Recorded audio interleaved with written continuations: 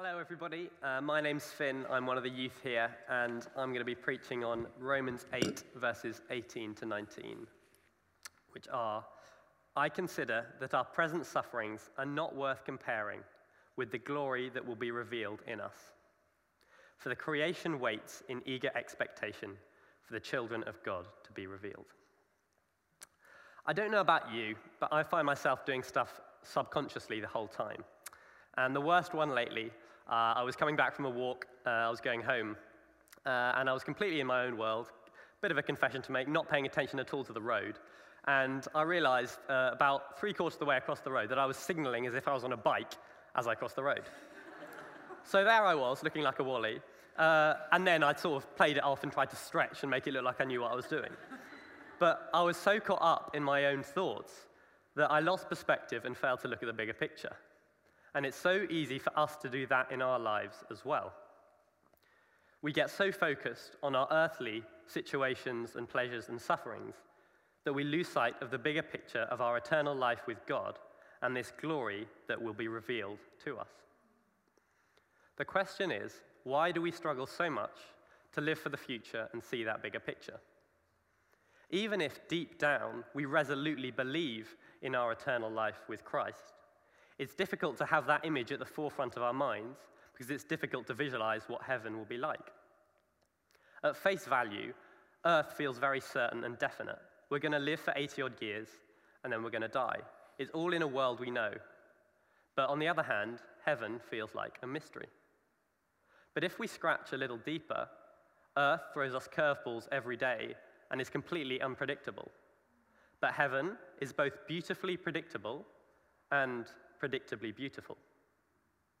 There doesn't need to be any uncertainty, because even if we don't know exactly what heaven will entail, God has promised us that it will be a paradise matchless to anything else on earth. In the final Narnia book, The Last Battle, C.S. Lewis describes it as the great story which no one on earth has read, which goes on forever, in which every chapter is better than the one before. It's a secure thing for us to both look forward to in the good times and lean on in the bad times. And that's the same encouragement Paul gives to the Romans. The trials and tribulations we face in this world are so far set apart and completely incomparable to the glory that will be revealed to us. Paul's not saying our troubles here are insignificant, but that they just pale in comparison to God's glory. In 2 Corinthians chapter 4, verse 17, Paul says, "For this light momentary affliction is preparing for us an eternal weight of glory beyond all comparison."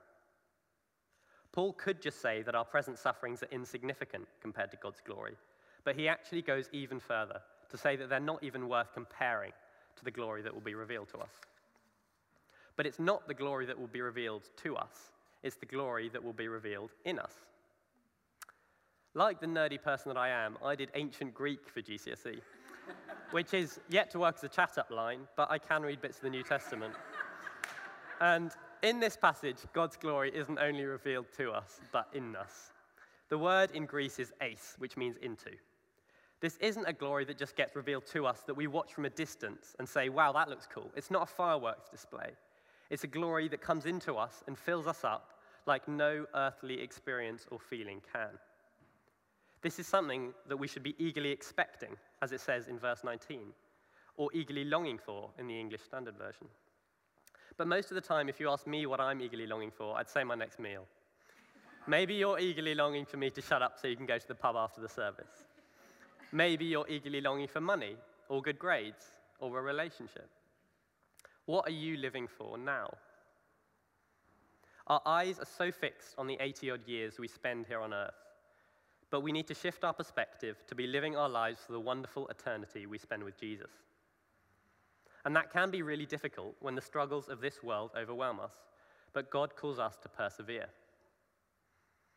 This verse is addressed to the children of God, and as children of God, we're told in 2 Timothy that everyone who wants to live a godly life in Christ will be persecuted. We are going to face opposition because of our faith. And it might seem strange that we, as children of God, should have to suffer, but that's exactly what God's child, Jesus, did. And in the same way that his suffering brought about glory, so ours does too. We're called to persevere through the suffering we endure because of our faith, and live for Jesus and proclaim his good news, no matter the opposition we face. A few months ago, I was about to lead my first 8:15 service, and as I was coming into the church, I saw someone from my school, from my house room, who'd just been at the 6 p.m. service. So this was someone I knew reasonably well, but I had no idea she went to church. And my first thought was, I've seen you and chatted with you almost every day for 9 months. How did I not know you're a Christian? And my second thought was, I've seen you and chatted with you almost every day for 9 months. How did you not know I was a Christian? And I realized that I was getting so caught up in trying to fit in at school with others around me that I was losing sight of the bigger picture of my life with Jesus as a whole, as he calls us to talk to others about him.